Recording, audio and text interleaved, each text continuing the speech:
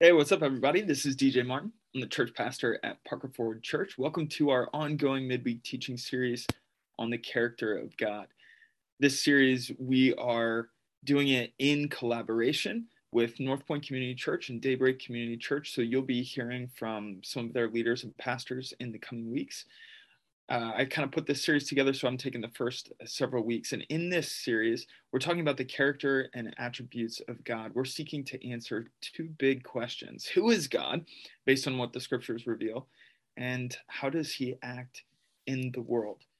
2 weeks ago, we started this series with just some basic definitions of theology.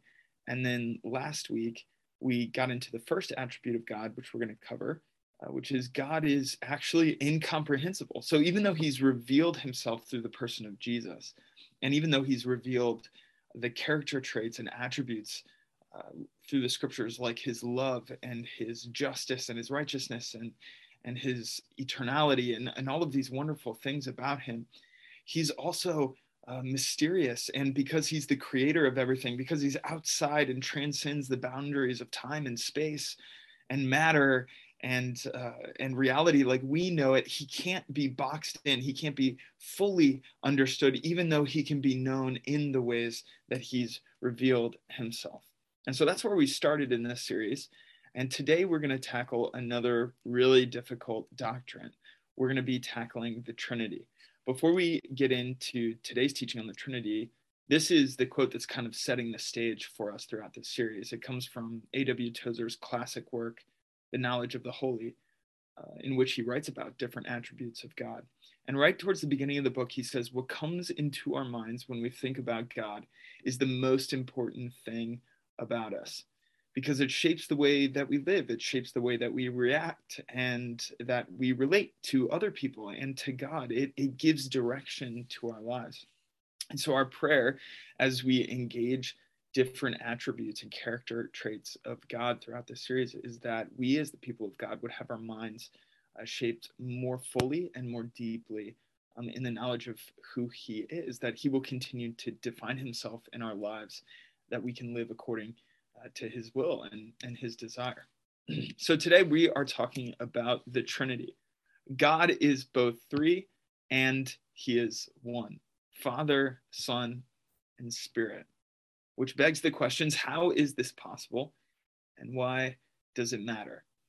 So speaking about the Trinity, talking about the Trinity is notoriously difficult, let alone teaching about the Trinity. So I'm going to take a little bit more time than I typically do. I try to keep these teachings usually to about 10 minutes. I'll go a little bit over that time today so as not to rush too much. I mean, we could spend hours talking about any of these character traits, let alone the doctrine of the Trinity. So I'm just going to take a few extra minutes today, not too long.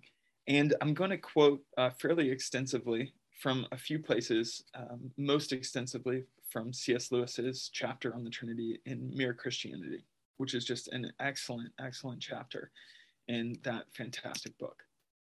The big idea for today's teaching is that God is three in one. God has chosen to reveal himself through three primary forms of personal self-revelation. God is Father, God is Son, and God is Spirit. To know God is to know him as Father, Son, and Spirit. To know God as Father, Son, and Spirit is to enter the incomprehensible mystery of God, which is why we started the series with that character trait, that God is incomprehensible. But even though he is both mysterious and incomprehensible in the fact that he can't be boxed in, yet he has revealed himself to us as the Father, as the Spirit, and the Son. And so to know God as Father, Spirit, and Son is to enter the incomprehensible mystery of God and to begin to grasp the character and nature of God through his self-revelation. A little bit later in the Knowledge of the Holy, on the chapter on the Trinity, Tozer writes, to meditate on the three persons of the Godhead, to meditate on the Trinity, is to walk in thought through the garden eastward in Eden and to tread on holy ground. It's really important how we think about God. It's really important how we meditate and think on the Trinity. But it's a difficult doctrine, and this can be acknowledged honestly in Milton Erickson's excellent book, Christian Theology. which is a textbook I had in seminary, and I return to it from time to time. It's my favorite doctrinal book that I have to reference. In it, he writes about the Trinity. It appears that Tertullian, that's one of the church fathers who wrote about the Trinity, it appears that Tertullian was right in affirming that the doctrine of the Trinity must be divinely revealed, not humanly constructed. It is so absurd from a human standpoint that no one would have invented it. We do not hold the doctrine of the Trinity because it is self-evident or logically cogent. We hold it because God has revealed that this is what he is like. In other words, we believe in the Trinity as followers of Jesus because this is what Jesus has revealed through the Bible, that he is Father, Spirit, and Son. Erickson goes on to say, as someone has said of this doctrine, try to explain it and you'll lose your mind, but try to deny it and you'll lose your soul. So the Trinity, even though it's a difficult doctrine, is an important doctrine. Various forms of analogies have been used by Christians throughout church history to try to explain the Trinity. Perhaps you've heard some of them. Some of the popular ones that I heard as a kid were, God is like an egg. There's a shell, there's the egg white, and there's the yolk. It's three things all in one. Or maybe you've heard, the Trinity is like water. It can be a solid, a liquid, or a gas. Three different forms that are one thing. And while these analogies can be helpful in sort of exploring the beginning of ways to think about the doctrine of the Trinity, if you press them too hard, in fact, if you press them at really any length at all, they begin to fall apart. Because we're trying to take physical things that we understand in the material world to describe the oneness and the triune nature of God. Every physical analogy that we have is, once it's pressed, it's going to fail us pretty soon. But there are ways to think about the Trinity, I think, that are really helpful. And the egg analogy or the water analogy, they're not bad analogies, especially when we're just sort of beginning to explore these doctrines. But there are other ways to think about the Trinity as well. One is this famous painting. This is by the Russian painter Rublev. This is probably the most famous church icon to come out of the Russian Orthodox Church. It was painted in the 15th century, and it's called Trinity. It's a depiction of the three angels that visited Abraham and feasted with him. And you can see that they represent Father, Son, and Spirit. And in the icon, they're each looking at both of the other. And so the Spirit is looking at both the Father and Son. The Son is looking at both the Father and Spirit, and so on and so forth. They're all looking towards one another. And it's depicting the towardness of God towards himself. The Father is always towards the Son, and the Son is always towards the Spirit, and the Spirit is always towards the Father. The Spirit is always towards the Son is always towards the Father, and so on and so forth. Every combination of the three Godheads are in perfect relationship with one another. A theological term that's been used to describe this is perichoresis. Early Christians used this Greek term to describe the dance between the Trinity. If you look at the word perichoresis, you see the root word for choreography, choris, choreography. And so perichoresis is a Greek term that means the dance. It's a Greek term. This is a quote from Theopedia.com, which defines theological terms. Their article on perichoresis. It's a Greek term used to describe the triune relationship between each person of the Godhead. It can be defined as co-indwelling, co-inerring, and mutual interpenetration. Alistair McGrath writes that it allows the individuality of the persons to be maintained. In other words, the Father is the Father, the Son is the Son, the Spirit is the Spirit. So it allows the individuality of the persons to be maintained while insisting that each person shares in the life of the other two. An image often used to express this idea is that of a community of being in which each person, while maintaining its distinctive identity, penetrates the others and is penetrated by them. This is a way that theologian Alistair McGrath describes the theological idea, the doctrine of perichoresis, that the Spirit of God, the Father, the Son, they are in a constant relational dance with one another. they're constantly communicating, they're constantly relationally towards one another. The Trinity it's a doctrine that describes God's relational nature.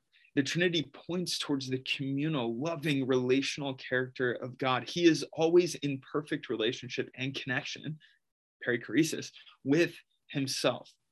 Think about some of the phrases that we see this revealed in the scriptures. Right at the beginning of the story, God says, "Let us make mankind in our image." God doesn't say, "Let me make mankind in my image." He says, "Let us make mankind in our image." Who's he speaking to? It's the Trinity in conversations, Father, Son, and Spirit in conversation with one another. Let us make mankind in our image, God says of his creation of humanity.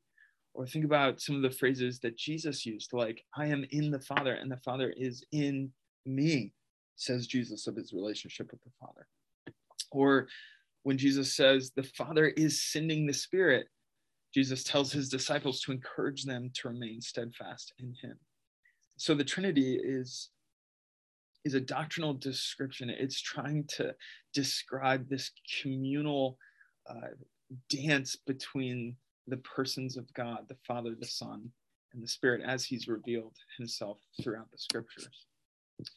In Mere Christianity, C.S. Lewis writes about the Trinity, and he uses the analogy of dimensions. And so he says, on a one-dimensional plane, a single line is all that there can be. Then a two-dimensional plane, you can have angles of sorts. You can have two lines combined at different directions.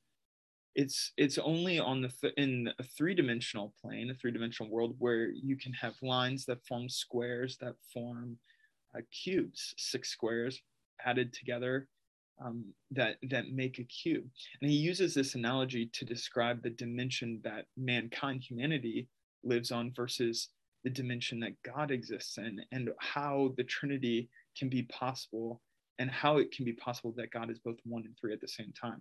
So picking up from this analogy, he writes, "Now the Christian account of God involves just the same principle. The human level is a simple and rather empty level. On the human level, one person is one being, and two persons are two separate beings.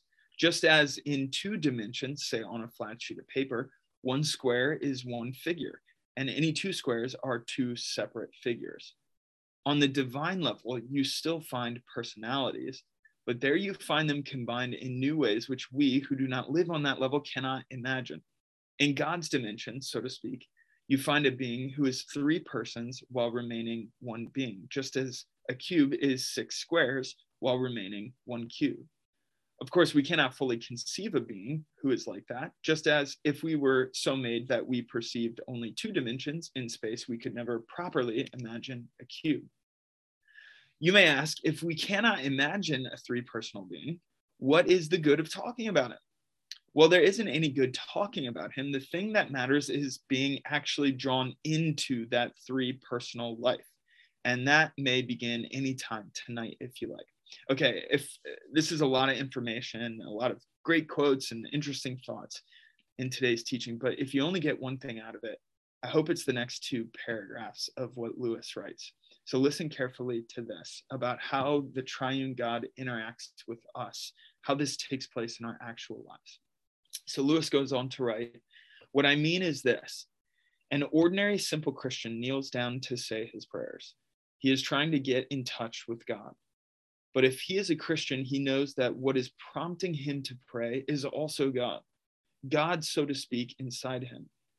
But he also knows that all his real knowledge of God comes through Christ, the man who was God, that Christ is standing beside him, helping him to pray, praying for him. You see what is happening? God is the thing to which he is praying, the goal he is trying to reach. God is also the thing inside him which is pushing him on, the motive power. God is also the road or bridge along which he is being pushed to that goal, so that the whole threefold life of the 3-personal being is actually going on in that ordinary little bedroom where an ordinary man is saying his prayers.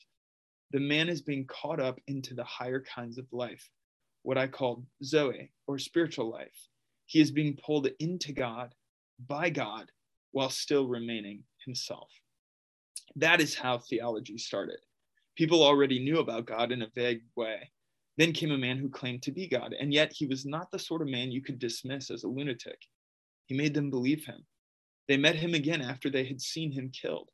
And then after they had been formed into a little society or community, they found God somehow inside them as well, directing them, making them able to do things they could not do before. And when they worked it all out, they found they had arrived at the Christian definition of the three personal God. In the scriptures, there are, especially in the New Testament, the Trinity, the word Trinity is never used in the New Testament. That's a later theological definition that was brought onto the scriptures to describe the nature of the three personal being revealed in the scriptures. But that doesn't mean that the Trinity isn't there. In fact, the Father, the Son, and the Spirit are all mentioned many, many times throughout the New Testament. Sometimes alone. There are verses just about the Father, just about the Son, or just about the Spirit. Sometimes two of them are mentioned in a verse. And there are quite a few places where all three of them are mentioned together. One example of this comes from 2 Corinthians 13:14, where the Apostle Paul says, "May the grace of the Lord Jesus Christ and the love of God and the fellowship of the Holy Spirit be with you all." And so in that one simple statement, we not only see the Father, Son, and Spirit all mentioned, we see them carrying out their specific relational ways of relating to us. Jesus extending grace to us as the Messiah, God extending love to us as the creator of all, and the Holy Spirit enabling fellowship among us as he dwells within us individually and communally. So Paul doesn't use the term Trinity here, but he's describing what we have come to define the Trinity as: the Father, Son, and Spirit in relationship, perichoresis, a dance with one another, and in relationship with the people of God, prompting us to pray, teaching us to pray, indwelling our prayers, standing beside us and leading us as we pray. And so even in our bedrooms when we pray, we see the Trinity at work.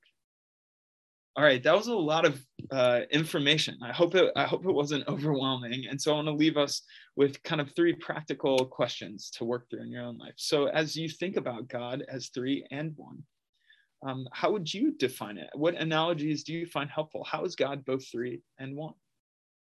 Did C.S. Lewis's example in Mere Christianity of prayer help illustrate how the simple act of prayer engages the whole Trinity? And how might the Lord be inviting you today to grow in knowledge and intimacy with each member of the Trinity? Maybe another way to think about this is imagine yourself at the table with the three angels, or with the Father, Son, and Spirit, Abraham's feast. Imagine yourself at that table interacting with all three members in the perichoresis, the dance of God. How is the Lord inviting you to engage him and each member of the Trinity, the fullness of God today? All right, these things are worth wrestling through, even though they're difficult to understand. How we think about God, what comes into our minds, in many ways is the most important thing about us. And so I hope and pray that today's teaching is an encouragement to you. Thanks so much for joining us. I hope you have a great day. Go with God and be blessed.